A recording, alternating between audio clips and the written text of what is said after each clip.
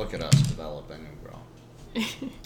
This is Mistakes Were Made, brought to you, in part, by the Nightmare Box. Did it backwards. Mix things up. Changing it around.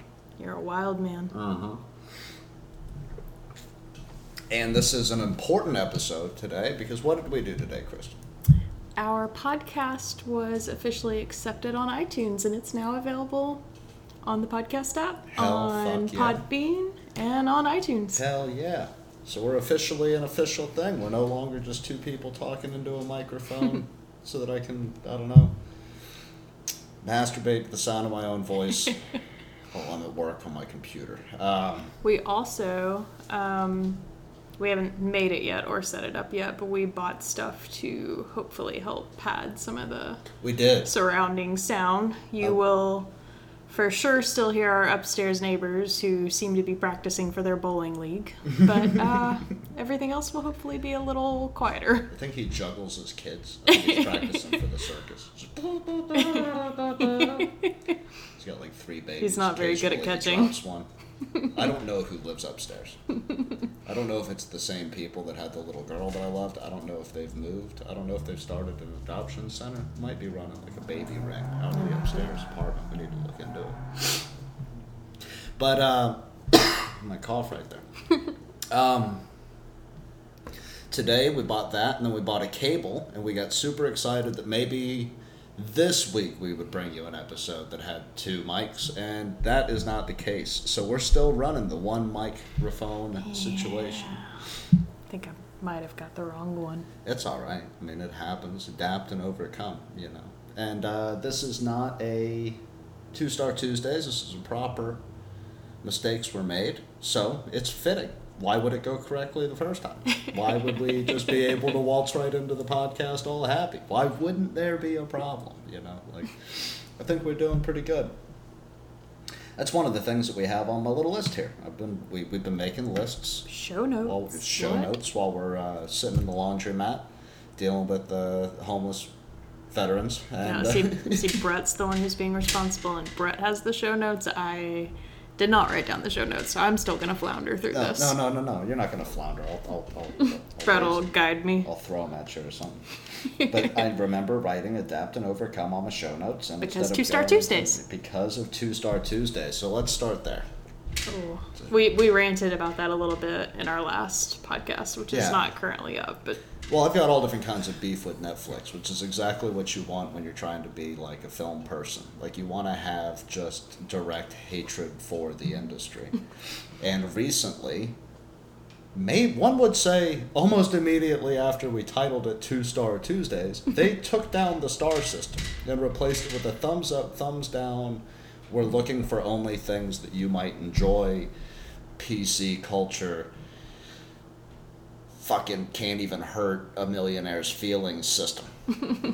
So we've been trying to come up with a way around that. We've been trying to come up with a way to hold true to bringing you guys the low quality films that we were planning on bringing you before. And Kristen came up with the brilliant idea of Thumbs Down Thursday. Yay. Which was just an immediate, okay, they won't let us do that, we'll do this other thing. So I was looking at Netflix before we started this, just kind of flipping through to see how the new rating system worked. I think they've taken down categories. Like, you have to search for categories. So I had to type horror movies in to get horror movies to show up. Yeah. And all of them are based on a percentage that, if it's not suggested for you, isn't there. So we can only see the percentages of the movies that Netflix wants us to watch. And I read 1984 a couple of times in college. I think it's the goddamn NSA stealing my thoughts. So I guess we'll have to come up with the percentage that anything below that percentage is considered a thumbs down. Well, it doesn't show you the percentage of things that it doesn't want you to see. So it's like the lowest rating I saw was 73%, which is like, you still might enjoy. Okay, well, we're going to change it to Winging It Wednesday. Winging It Wednesday.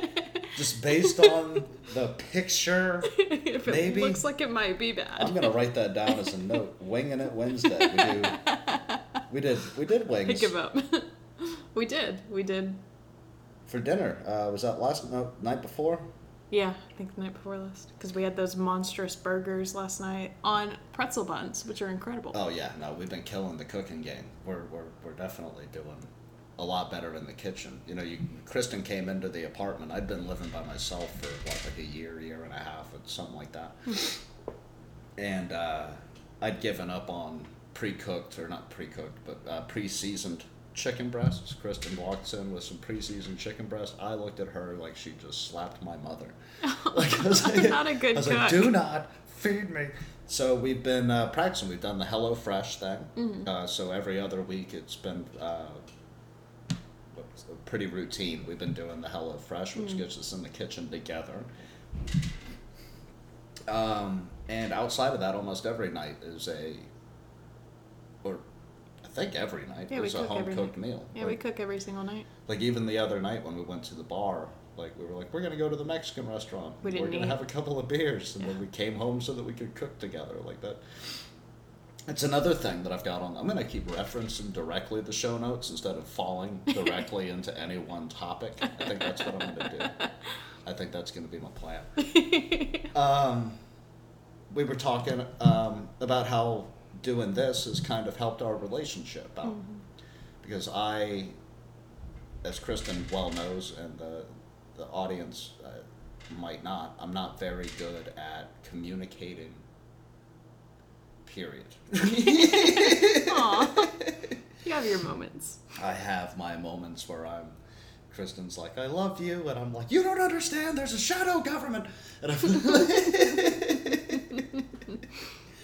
but this has kind of given us a way to where it forces us to sit down for roughly an hour, twice a week, and actually talk about things. Not even just the hour of the podcast. We go to our favorite place on earth, the laundromat, and pre-plan Hello Sports Laundry. Our episodes or what video we're going to watch or whatever. So we spend a little less than an hour, I guess, at the laundromat, working on it together, and then do our errands for the day, take some time for ourselves. And I'm not saying that we only talk to each other. No, I meant it's not just we don't sit down and go straight into it. We have I don't know, been developing a system for how we work on it.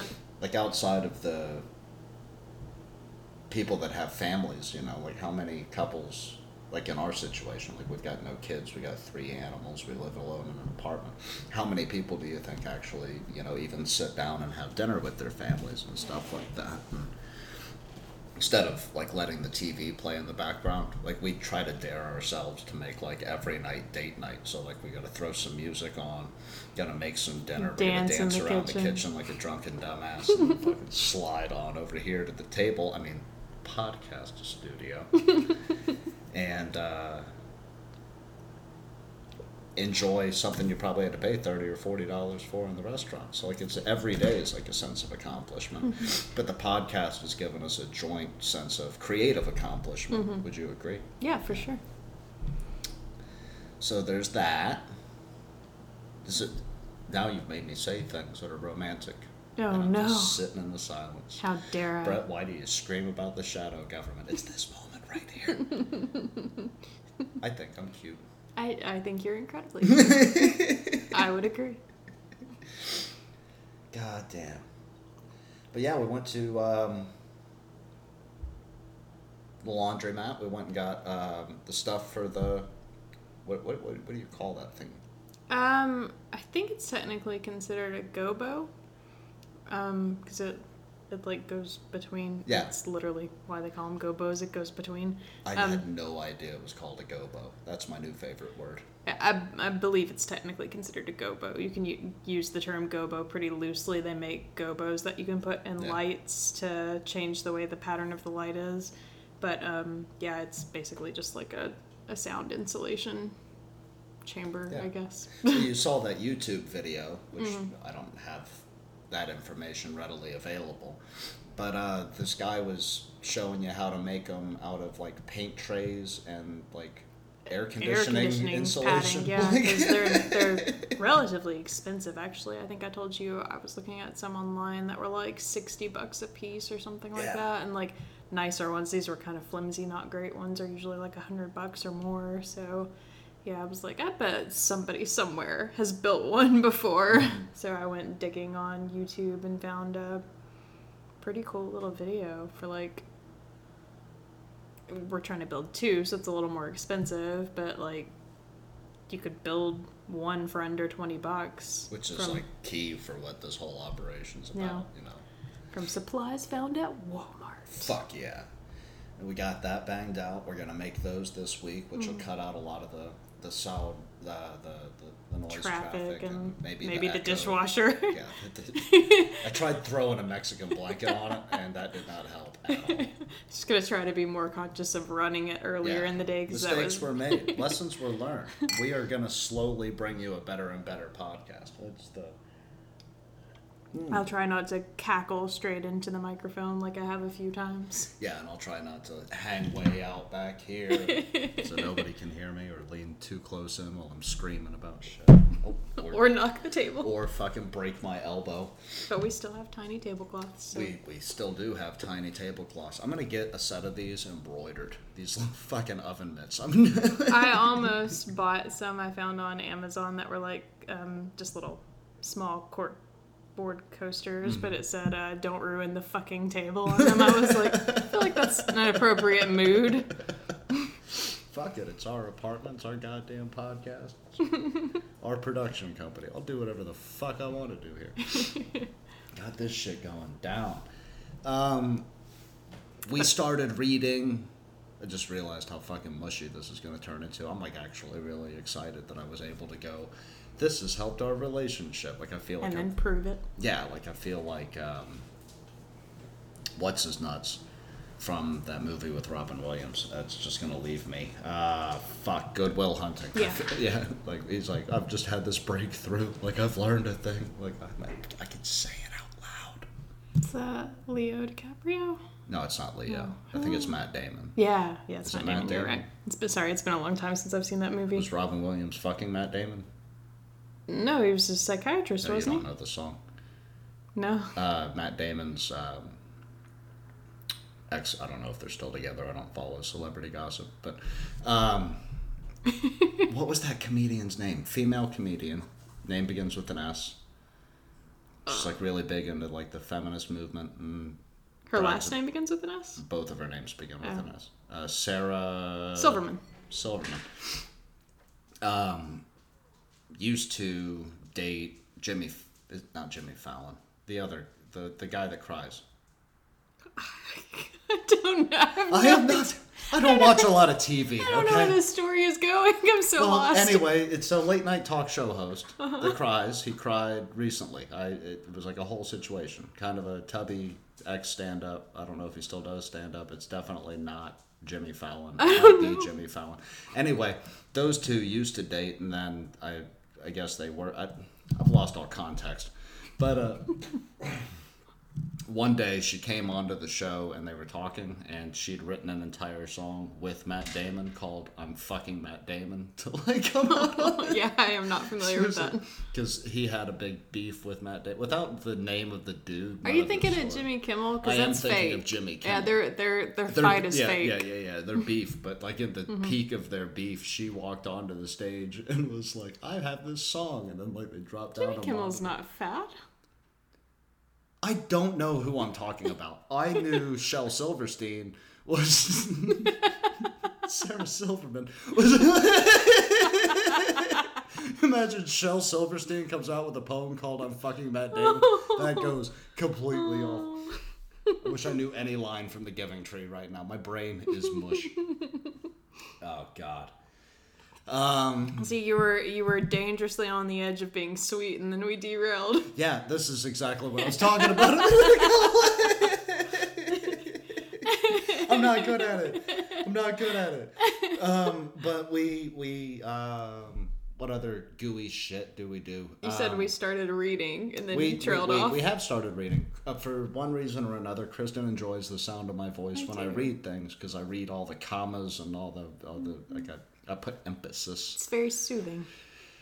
That's the first time publicly anybody has ever called my voice soothing. You've done it in private. You're like, yeah, no, you've got a soothing voice. And I'm constantly sitting there like, normally people look at me like, sir, Can you please quit cussing? This is Chuck E. Cheese. I mean, your loud rants will make a strong man cower in the corner, but when you're just reading to me in private, it's soothing. But we started reading Freak Kingdom because I listen a lot to the Rogan podcast, and he had that guy on, and now the last name begins with a D. Denevi?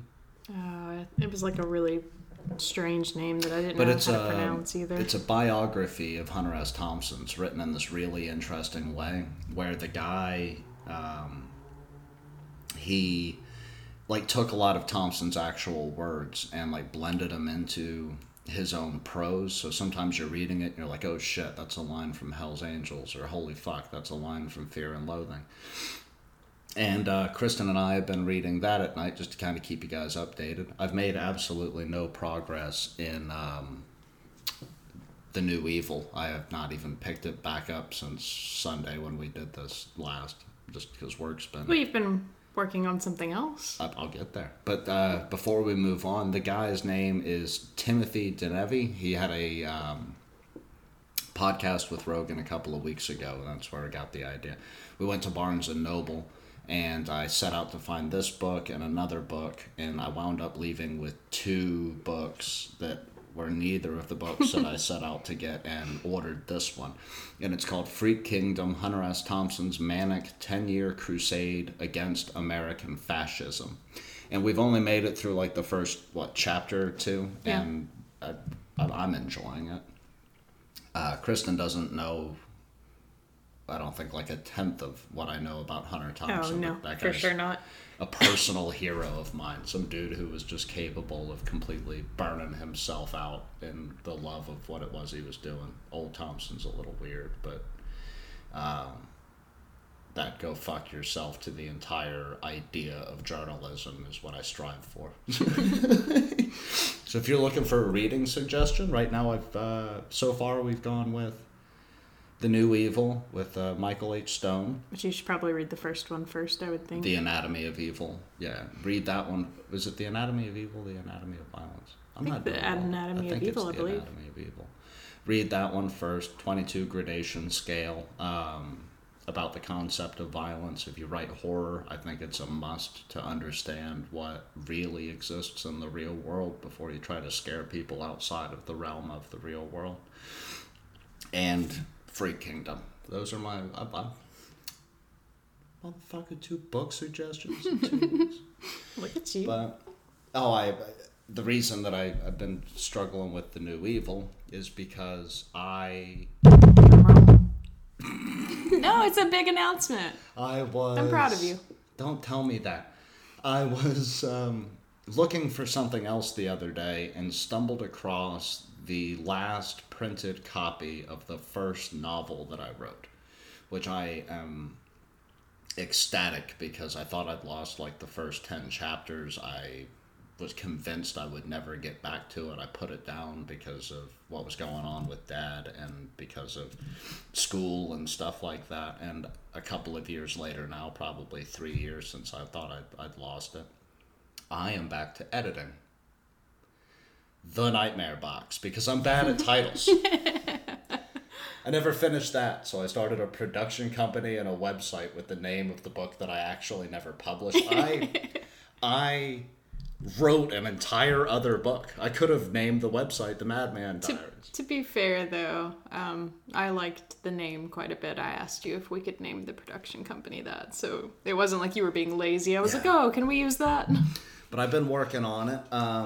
I've been trying to do, and I missed today because we've been all over the fucking place, and now we're doing this. So, I've been trying to do 10 pages a day.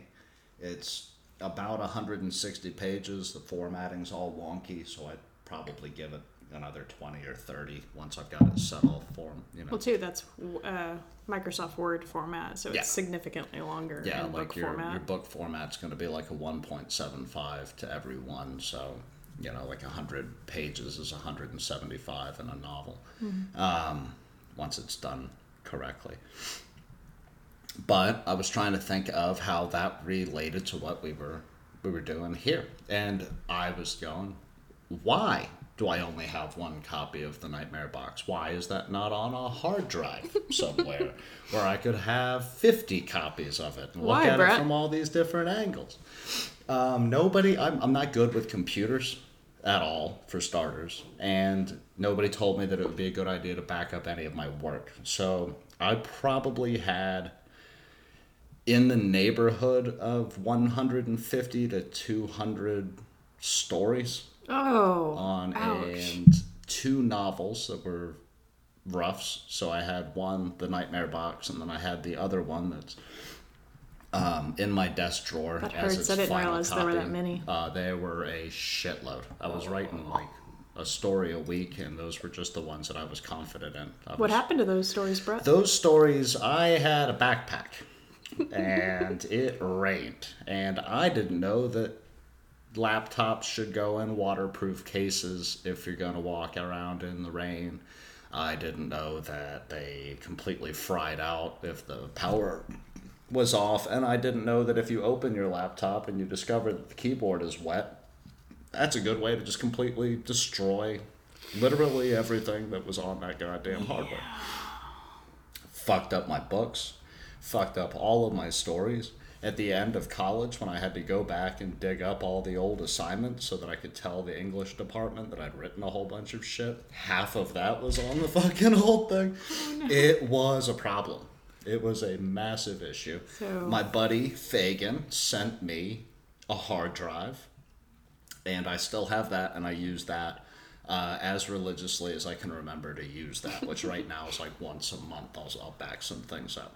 I think the first gift I bought you was a waterproof case for your laptop. It was right after I'd fucking fried it, and I'm like, I finally got this new one, and she's like, hey, why don't you put it in this big sleeve and not have this problem that again, you know? Now I've got the cool satchel that you bought me, so that kind of keeps everything relatively dry, and I don't spend a whole lot of time walking around on campus getting pissed on. So, and you have windows on your Jeep now. So. I do. I have windows on my Jeep. So we're fucking taking steps. So if you're a writer out there in the world and your laptop is just sitting in a cloth backpack of some description, buy a hard drive. Buy a hard drive. Buy a waterproof bag. You're gonna need both, really. And we don't make a whole lot of money putting pen to paper, so protect your investments. But yeah, I'm on trying to do the 10 pages a day. I got a little overwhelmed, I think, like looking at the whole intro, because my writing's changed a lot since when I set out to do this. And was honestly like a little discouraged right off the bat, where I'm like, well, shit, I'm just getting 10 pages done. And then I realized that 10 pages a day of doing like these initial notes for the rewrite, I could do this in like 2.5 weeks. Which is actually a pretty quick turnaround, because I know you and I were talking about there's a website called Upwork where people can do freelance work, and like there have been people who have posted like ridiculously long projects where they're like, I want this back in a week, and you were like, that would take me a month to do. So yours isn't too much shorter than some of the ones we've talked about, so 2 weeks is actually a really quick turnaround. Well, it's 2 weeks on like initial notes. Like what they're asking me to do is like rewrite the book. Well, yeah, no, I've got the notes that I'm making, and then because it's not backed up and it only exists in physical form, I literally have to go through with my computer and type the entire manuscript into a new file, which is going to take forever. I'm a pretty fast typer if you need help. Oh, I'm a very fast typer. That's why I write. But it's like I you make a lot of notes on actual paper. I also take some very interesting photographs, but then no, you make a lot of notes on actual paper, so I guess I just always envision you permanently writing on paper and refusing to use a computer. But yeah, you do actually type a lot. I'm gonna hire a scribe.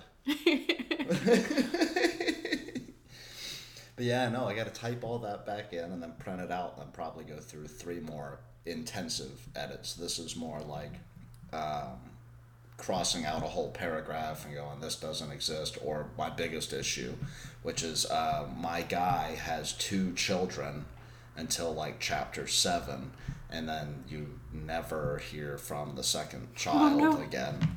He's completely fallen out of the memory of the story. The dad doesn't care. So, like, it was not intentional. It's not a part of the plot. I literally made a character and then forgot that I made that character and never revisited that guy. So I have to go through and cut out all the mentions of him. You should have given him 3 children and dropped off the middle child randomly. That would have been like justice for every middle child out there. I might have. They'd be like, yes, we're the forgotten ones. We are the forgotten ones. Just never fucking mention it. Where's Timmy? And it's like that. He's the middle child. Nobody cares. Yeah, it's like Meg and Family Guy. We just like. But you were telling me earlier that you've never lost a whole bunch of files because you use Premiere.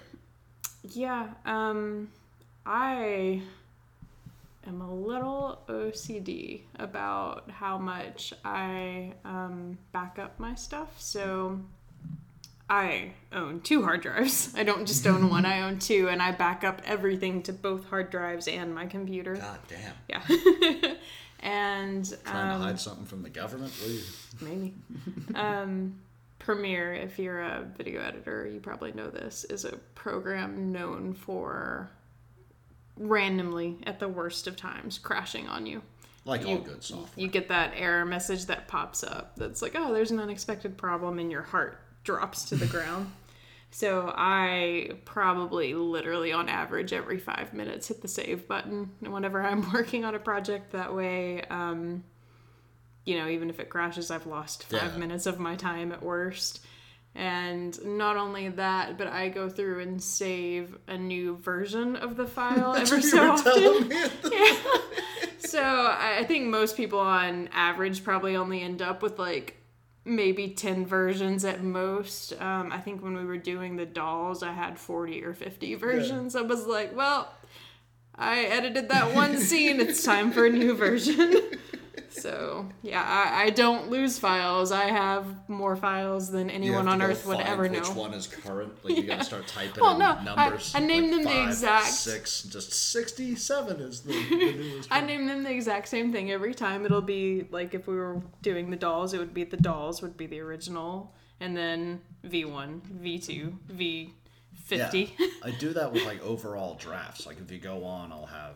Like, I don't know, from the Madman, Ashes to Ashes is probably Ashes to Ashes, parentheses 1, parentheses 2, all the way through, like, fucking 5 or 6 or wherever I left off, But, no, God. I named the final version something different to make my life easier, though. I think the final version is usually, like, whatever the name is, and then Final Master. So the dolls on my 2 hard drives and my computer is the dolls Final Master. Man.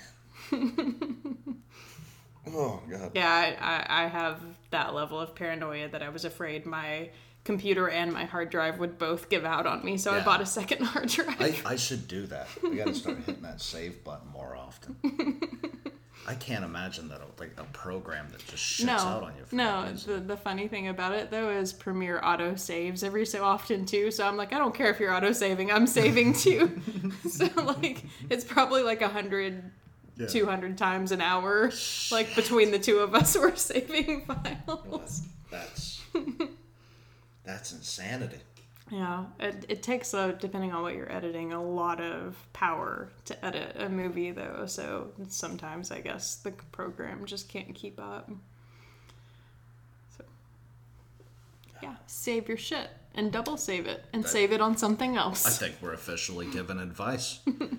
We're fucking doing great things. Welcome. I did have the dolls has probably been the biggest thing to date that I've edited on my own computer. It's only 13 minutes long. Like, that doesn't seem like that would be that much work, but it was a couple of months of editing and a lot of hours. And Where was I going with that? I lost my train of thought. Mistakes were made in the telling of the story, and that leads us into another thing I have in my show notes, which is the making of the dolls. Wait. I was going to say it crashed on me a couple of times, but I never had to go back like super far because thankfully I was excessively saving. But there were a few times it crashed, and I was like, well, I guess I'm done for the night. I guess that's just gone. Taking the night off. You remember when I was writing that paper and my computer shit out on me in the middle of writing it, and I lost like 3 pages of like intensive research. I was like, I just want to write about Jonathan Swift. And it was like due like really soon. Yeah, like the next morning. Yeah. And I was like fucking up at like 8 o'clock at night. My computer just went. I wanted to cry for you. I felt so bad about that because it was right around finals too. Yeah, there's nothing like hitting that point where you're like, your brain is just, you've been in the flow for so long that you're just starting to get tired and you're starting to fall out of flow state and you're like, I'm almost there, just one more. I need to save more frequently. Yeah. That's definitely on me. But we were talking earlier about the mistakes that we made while making the dolls, which I think are important to point out while we're kind of like, I didn't know if we'd make it to that subject today, but we can do a whole episode about it later if you want to. But I mean, either way is fine. But you said that you had a whole bunch of issues in post-production, like with the color and stuff like that. Do you have any... Jack's grumbling away at... Any lessons that were learned in there? Hey, you got your walk. Settle your shit. I honestly don't know. Don't bark at me. He's like, but Dad. You grumpy. Sometimes I get 2 W's and I would like a second one. It was his birthday this week, I think. My birthday with him, at least. Oh, really? This week. Like his adoption birthday? Well, there's been a lot of like baby pictures of him in my memories. Aww, so. Cheers to Jax. Around 4 years ago, I got Jax. He used to fit in my hand, and now when he jumps up, he can lick the top of my forehead. He can crush you with one paw because he frequently breaks my ankle. He broke my balls this morning. The alarm went off. Jax stepped on my balls, stepped off of my balls, and then corrected himself, stepped back onto my balls, and used my balls as a spring to jump over to Kristen. And I have never been in so much pain that quickly. Just really wanted you to be awake. I don't know if I can have children. I think my dog just made me sterile. He said you brought enough fucking cats into this apartment. No, he said you took my balls. I'm taking yours. I didn't want to cut his balls off. I'm not getting into a conversation about my dog's testicles. So, yeah, post-production for the dolls. Yeah, like one of the biggest issues I had in post while we were editing was color correction, which I've only just recently, probably as we were editing the dolls, tried to like learn a lot more about it. It's actually like a really serious, I guess, art form. There are people who do color correction for a living. That's all they do. They don't actually edit the films. They just do the color correction, which is editing. But I mean, they don't piece it together. Thanks, Jax. You dick. He's just looking at you like, don't fuck get you, your bro. drink of water. Fuck off, dude. But I don't honestly know what happened there because we were using 2 different cameras to shoot a couple of scenes that we had both of the little girls in, and they were the exact same model camera, but I think they even had the same type of lens on them. Huh. So as far as I know, they were both set to the same white balance and all of that stuff, but for some reason whenever I went to edit them, I don't know if it was like the way the lighting in the room was or what, because we didn't necessarily have them both lit the same way. Were they facing like the same angle, or were they No, they were facing each other, so they were both like in different sections of the room facing different directions, so it may have been the lighting in the room. I don't know. They have different skin tones too, different hair colors, so like half of the shots from one camera ended up very orange, and then the other had like a very like magenta cast to them. Yeah. So I spent hours in post while not being an expert at color correction, trying to figure out how to get these 2 shots that are supposed to look like they're taking place at the exact same time in the exact same room, which they were, to look the same. With the exact same camera, just shit not working for reasons unexplained. Well, I mean, it was they were both running at the same time. Like, I was, like, cross-shooting, so one camera was facing one way and the other camera was facing the other way, but they were the same model camera and everything. Like, I don't know what happened there. But, yeah, like, that was a nightmare in post trying to fix that, so... But we had issues all throughout the entire process. Like, we've talked, I don't know which podcast... what we covered in the one that went out today and which one is coming out next. So my apologies if this is a repeat to our early diehard fan who listened to our one episode.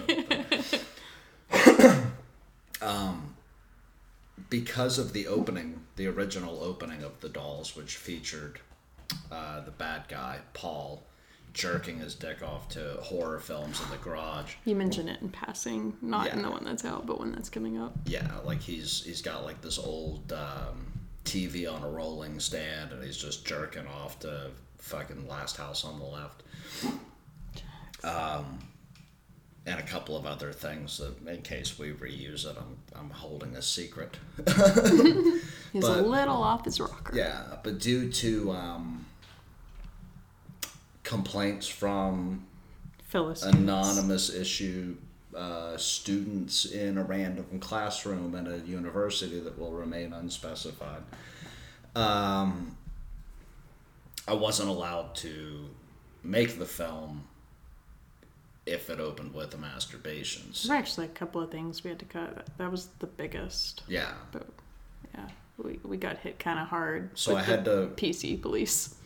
Literally do a rewrite of the film while we were trying to cast the actors for the film.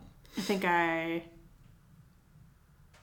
may have sent out the script to a few people and been like, hey, so that scene's not going to be there anymore. Ignore that scene. Just a heads up. When you meet Brett, yes, he did write that, but no, I'm not going to ask you to masturbate on camera. For a college film you're not getting paid for. I'm not going to have you just sitting there like... Oh, you wouldn't have shown that, though. Like, no, you never see his dick. Yeah. But, I mean, it's heavily implied. Yeah. We should try to make the original script of The Dolls. I think, actually, the guys who reviewed our podcast asked me in the comment section, because we had a little bit of a back and forth, because I commented on their video, asked me if I would ever consider reshooting it and shooting it how we meant to shoot it. So we should.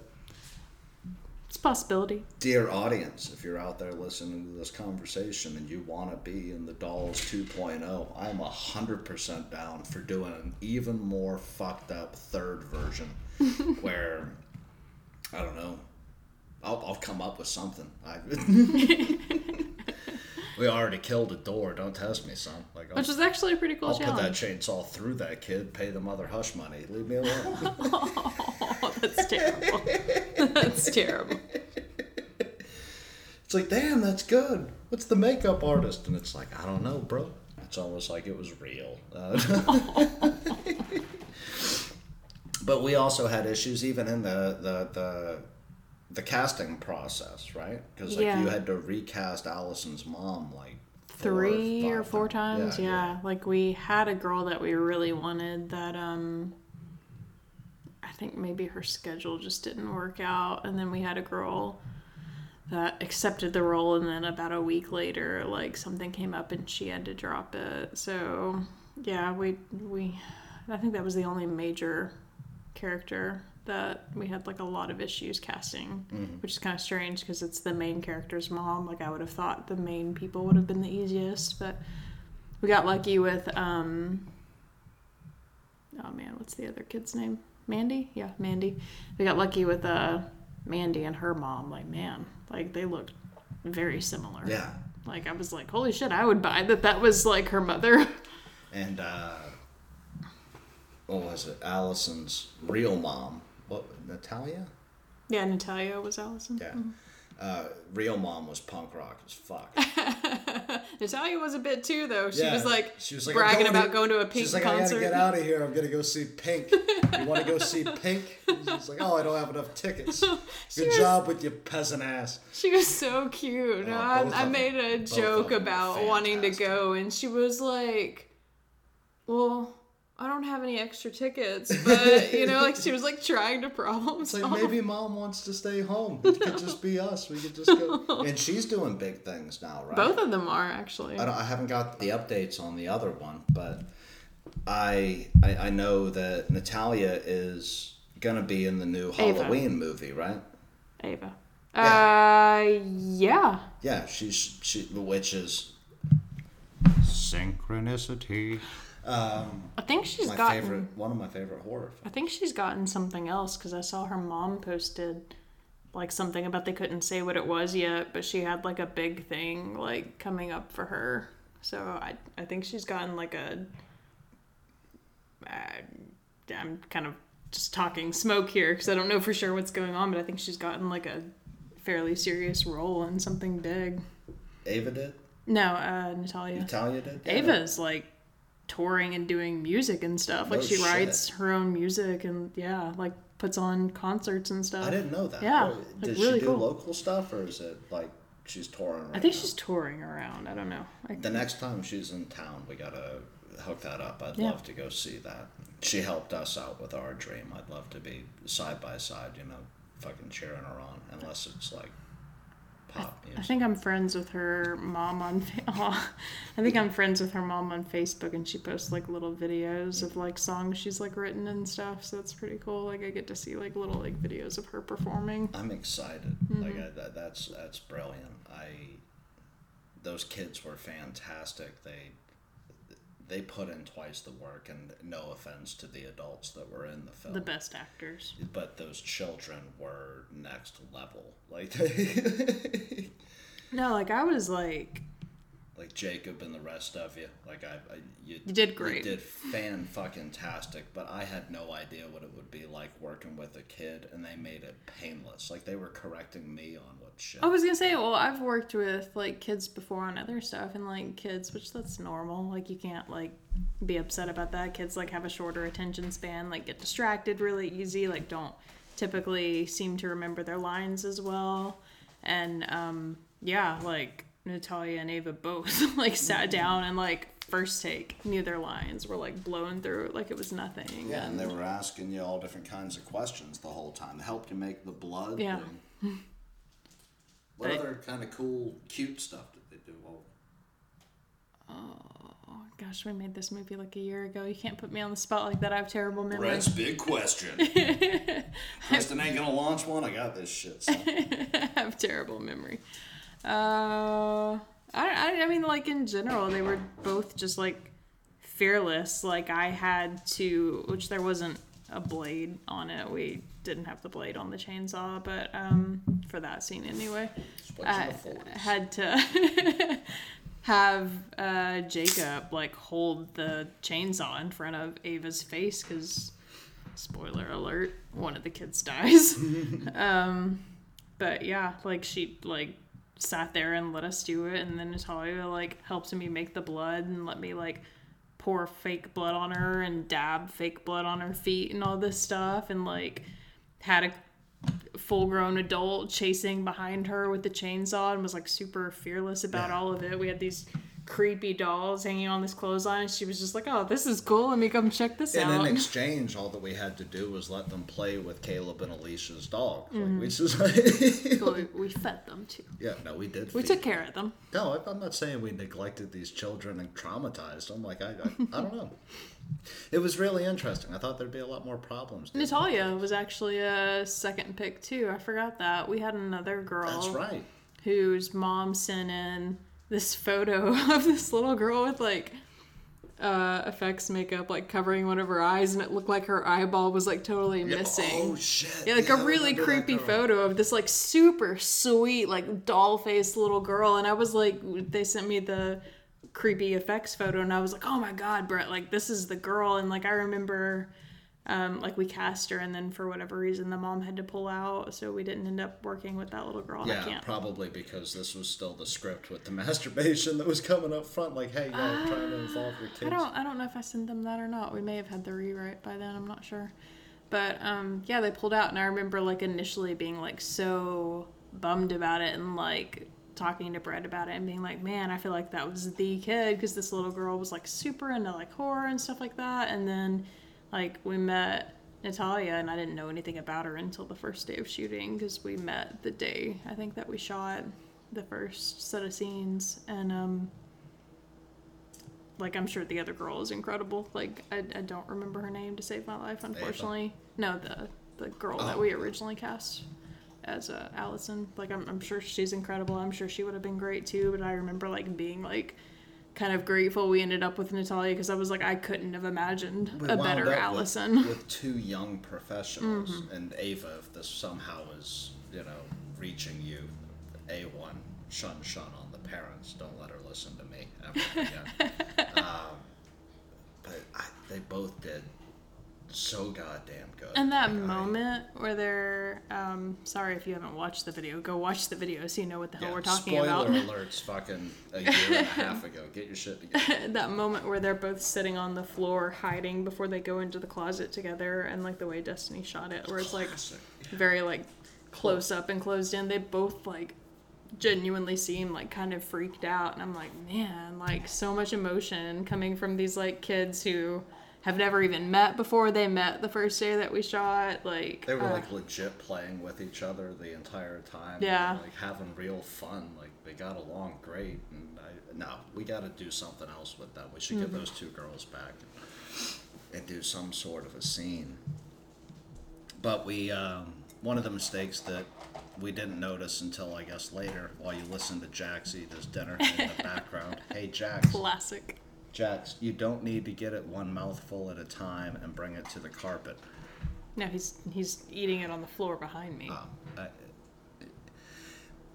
If you're a pet owner and can explain this to me, Jax has taken it upon himself as of late to get a mouthful of food, transport it 5 feet away, and then spill it out on the floor and eat them one by one. And I don't know why he has recently picked up this habit. He wants to eat dinner with us. He wants to... Even though the bowl is directly behind the table. Yeah. We'll figure out a way to handle Jax, but... Those foam screens. I'll sit over here and that'll directionally. God damn it. Mistakes were made. Yay. Cheers. I have to delicately tap. I drink wine, Brett drinks beer, and I broke one wine glass because I enthusiastically cheered him. So because I drink high grade IPAs, but because I tend to drink everything in front of me very quickly, like I'll knock back. Like how many liters do you think's in that fucking water bottle I carry around? I mean, I don't know. You drink a lot of water. Yeah, I bang that shit back in like 5 minutes, and so I tear through beers purely because I'm thirsty. So I have to take breaks on occasion. Like I buy IPAs and then I buy cheap malt liquor, and like I can sip a King Cobra because it's not nice in my palate, if you will. And the other day I went to cheers Kristen and completely just fucked up her wine glass. Yeah, cracked it straight down it. I was like listening to Irish punk rock music. Bang! I broke that shit. But back to the dolls. One of the things that we learned from trying to edit the dolls was given I'm not the a great scenes. Director. No, you're a fantastic director. I am not a horribly experienced director, I'll be honest about that. Yeah. Like a lot of the stuff that I've directed was stuff that I did by myself. Like almost all of the movies I did, or short films I did in college, were directed, shot, produced, edited, like entirely by me. Like did the sound, did everything. So I am not a great people person, if that doesn't come across very clearly in the podcast. I have an awkward personality, introvert. Like I'm not great with people. So get yourself a manic boyfriend. Cheers. I don't have a terribly aggressive take charge personality either. So when it came to directing other people, it was kind of like, oh, like I'm just like kind of going with the flow with everybody else. So I need to work on being more take charge. And one thing I discovered in editing was, as Jax continues to enjoy his dinner, a valuable lesson if you're directing your own film, like when the lines in when the lines in a scene end, that is not the end of the scene. Yeah. Like scenes need room to breathe for the moment, like whatever the line was or whatever just happened to kind of land, just like, you know, comedians tell a joke and they give that joke a moment to breathe before they go on. Tag it, Yeah. So don't call cut just because you feel like you're supposed to call cut immediately after the scene ends. Because when you go to edit, you'll find you have 0 seconds at all to buffer that scene. So you wind up with these really harsh jump shots. Choppy scenes. So I was like desperately like trying to figure out how to like buffer the beginning and ending of my scenes because too, also when you call action, you don't immediately jump into the scene, which action. Yeah, because then your actors are just suddenly like moving or suddenly stopping mid-movement or whatever, and it's a bitch to edit is what it is. I don't know how to do it from the editing or the directorial side, but just to have some input in it, because I don't necessarily notice those things in your work, but it's something that you mentioned, and I was like, God damn, there's that. Is in writing. You also have to give your scenes room to breathe. When editing The Nightmare Box, I saw myself trying to give hand jobs to midgets, Jax. Hand jobs to midgets. I'm just over here jacking off tiny people. That's all I'm getting at. I'm going to go full tilt until he's done having his dinner. See, I could move. Fuck all of that. I would offer to move the food bowl, but in a podcast I haven't edited yet, I spilled the water everywhere, so I'm not trying to repeat that episode. I tried to pick up the whole thing, and that was not. Can we keep this whole situation? Exit the part where if I can reference it, but you know what I'm saying. God. Oh, now the neighbor's dog's going to get in on it. If anybody is asking, this is wonderful Wednesday in the world of pets. For Are you done? Did you want to burp one last time? Maybe cut a fucking fart and we continue this conversation. Are we good, Jax? But it's authentic. It is authentic. And it's in line with the name of the podcast. Give yourself room to breathe. Mistakes were made.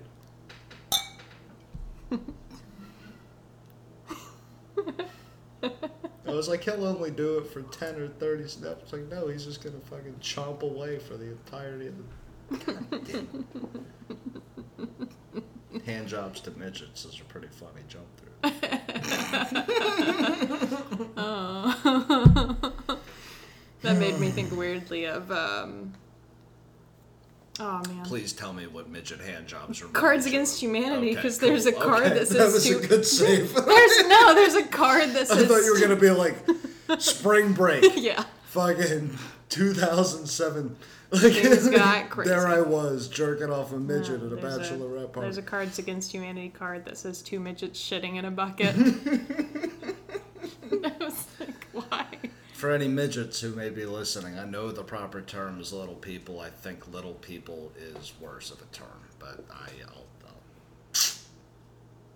what up, little man? Like that does seem kind of condescending, actually. Yeah. No, it's not my joke. I just can't remember who had that joke before. What was I gonna start talking? Pacing.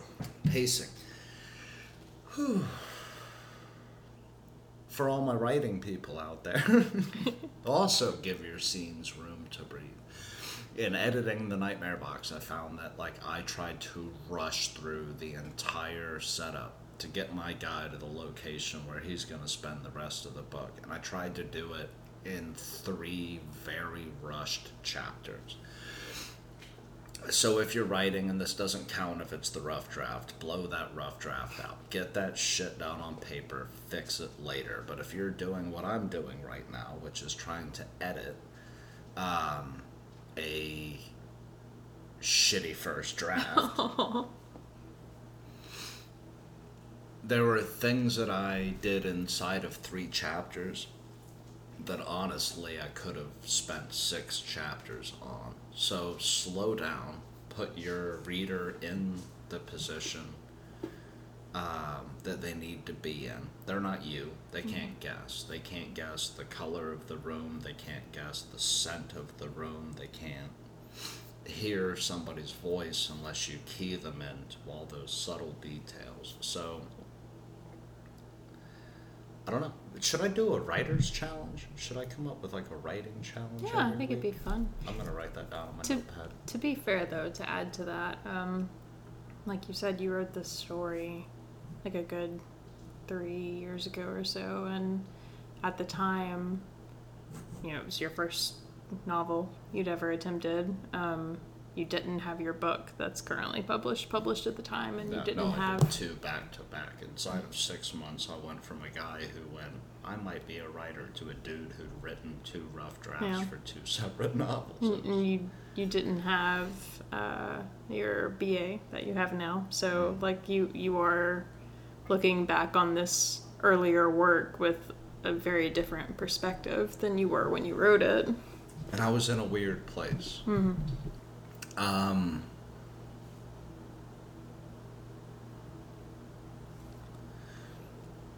I wrote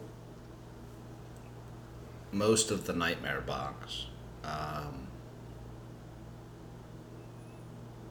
when my dad was dying in a hospital, like not dying quick, like he had end-stage liver disease, which meant that one day he was there, and the next day I think my brother was the one who found him kind of meandering around in the backyard, and he didn't know who he was, and then like he'd eat enough sugar, and then he'd come back and he'd remember us, and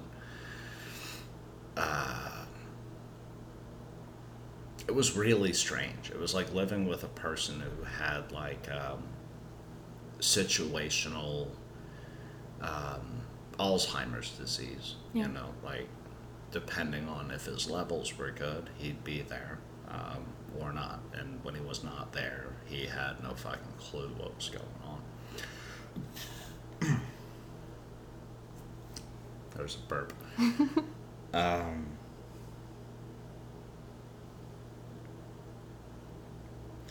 And I didn't really know what else to do. I'd just gotten out of the military.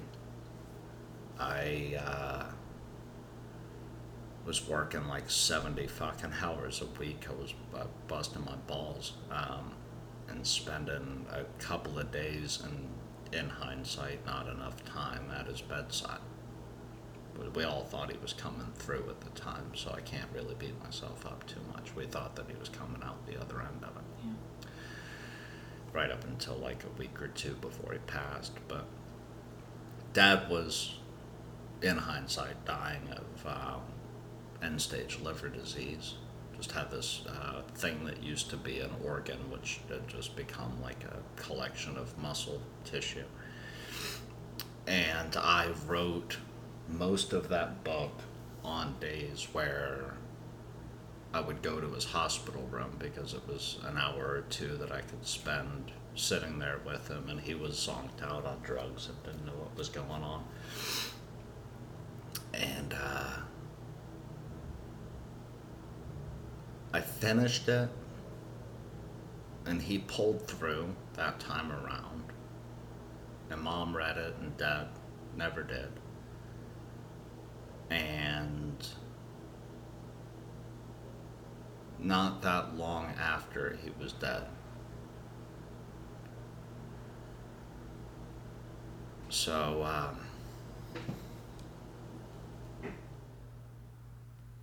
can't believe I just said that into a microphone. I'm proud of you for revisiting it, though. Like, I know that's It's not an easy thing. Yeah. Like, that book is not good. It will be good. I think I owe it to him for it to be good. It's not a mushy, like, love letter to my dad. If anything, it's a personal piece of work for you. If anything, it's me trying to cope with our relationship while he was dying. But, just to kind of keep this podcast wise instead of Whoo! Can I get a cheers? Give me a cheers. I'm very proud God of you. Damn it. That was weird. Big move. Mm-hmm.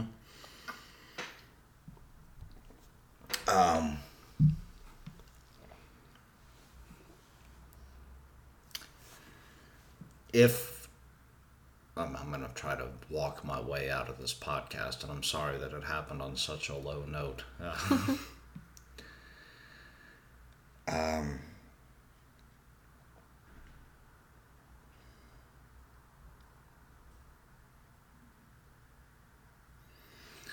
We all go through like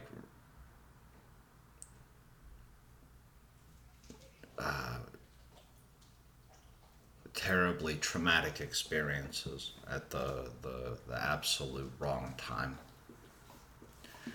And the greatest thing that I think I could have done, thank you, Jackson. The greatest thing I think I could have done at the time was write that fucking book. And the greatest thing that I can do now while I'm finally trying to figure out how to deal with that. The greatest thing I can do right now is dive back into that. Remember how I felt when I was sitting there in the room, and every day that I didn't get the phone call saying that he was dead was a victory. Like, we had a heavy moment, I think in the podcast that went up today, right? Where we were talking to maybe the teenagers who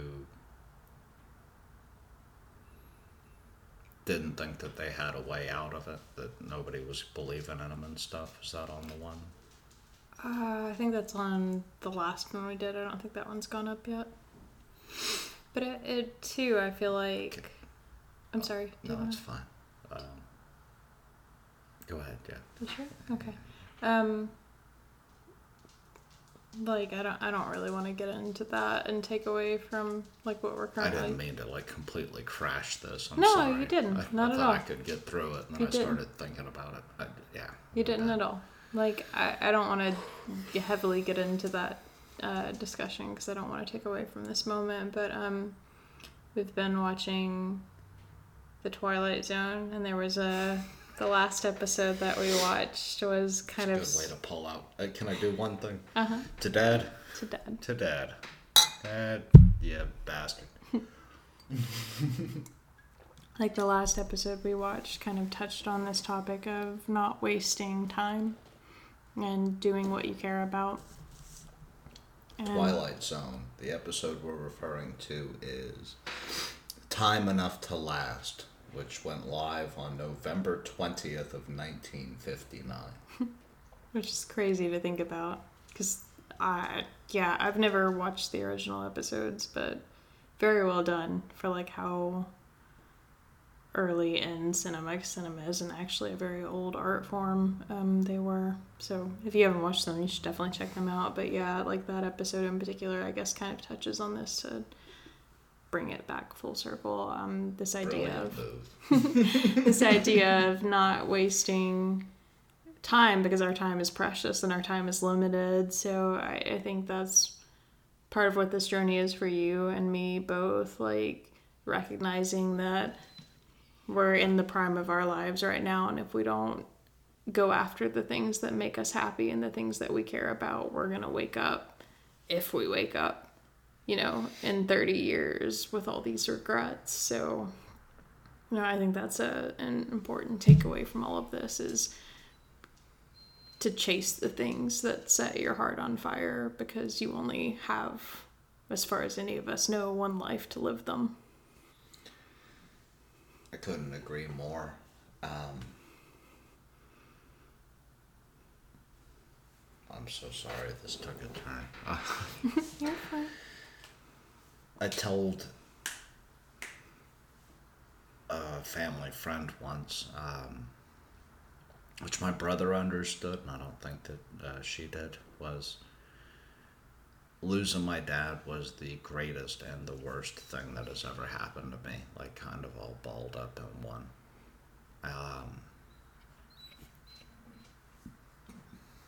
He passed away I made jokes to the hospice nurse about strapping him to the ceiling so that we could like drop him off the ceiling and scare the fuck out of her. And an hour later, he was dead. And she walked in and was like looking up at the ceiling, trying to figure out if I'd strap Dad to the ceiling. Like, is this crazy fucking kid worth, you know?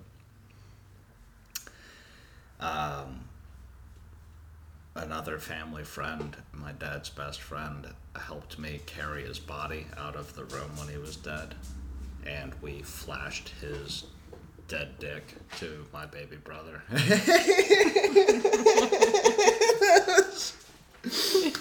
Ben goes, I just remember being really sad and like I didn't know what was going on. And then like I looked up just so that I could prove to myself, and then it was just dead dad dick. It was just... You ever see your dad's dick in the shower? It was 10 times worse than that. It was,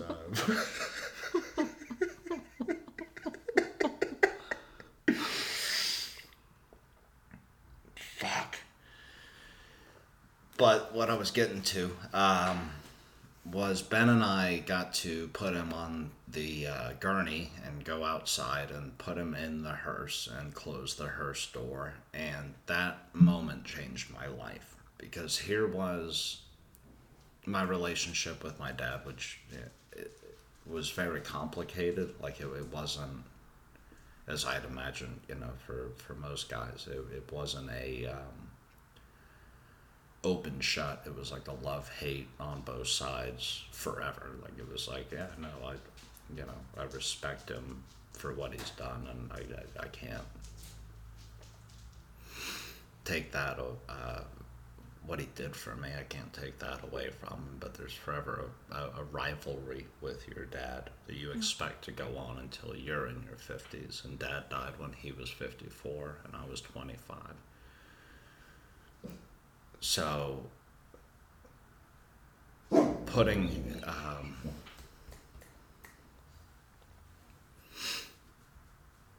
him, Jax, please. Putting him in the hearse was like the moment where you're like, this could be me. Like I always thought, you know, like I'd go out to 65. I thought Dad would die at 65. Grandpa died at 65. His dad died at 65. So like in my head, we were always given these amount of years where, you know, you might one day overcome some horse shit. Yeah. And Jax. I'm sorry, my dog's a little sensitive. And there's neighbors walking by the window. Now they're in the hallway.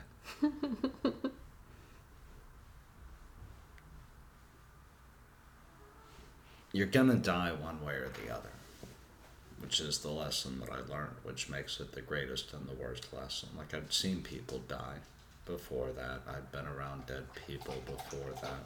There's Jax taking a sip of water.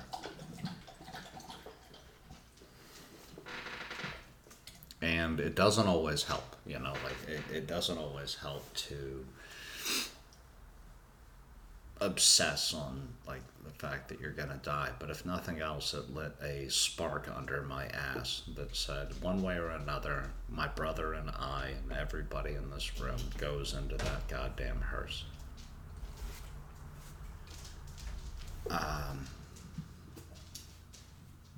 And I'd rather be doing this than accounting. It's homeless or a cabin writing. I'm sorry if that got way off the rails and way too sad. Not used to talking in the microphone yet, and I'm still kind of dealing with that. And Kristen gets to look at me, and that shithead's over my shoulder. So cheers, Dad. To your shadow box.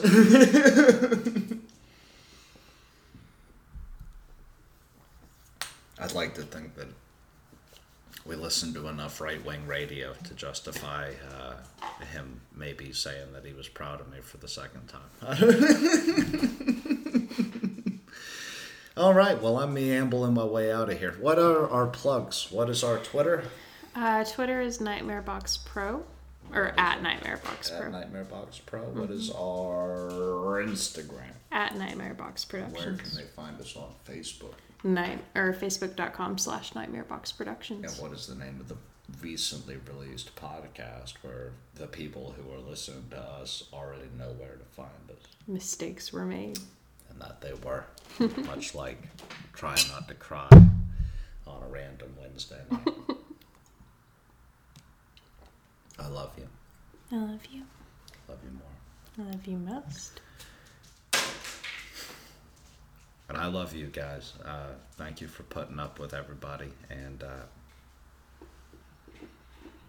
see you on the next episode. We'll see you next week or later this week.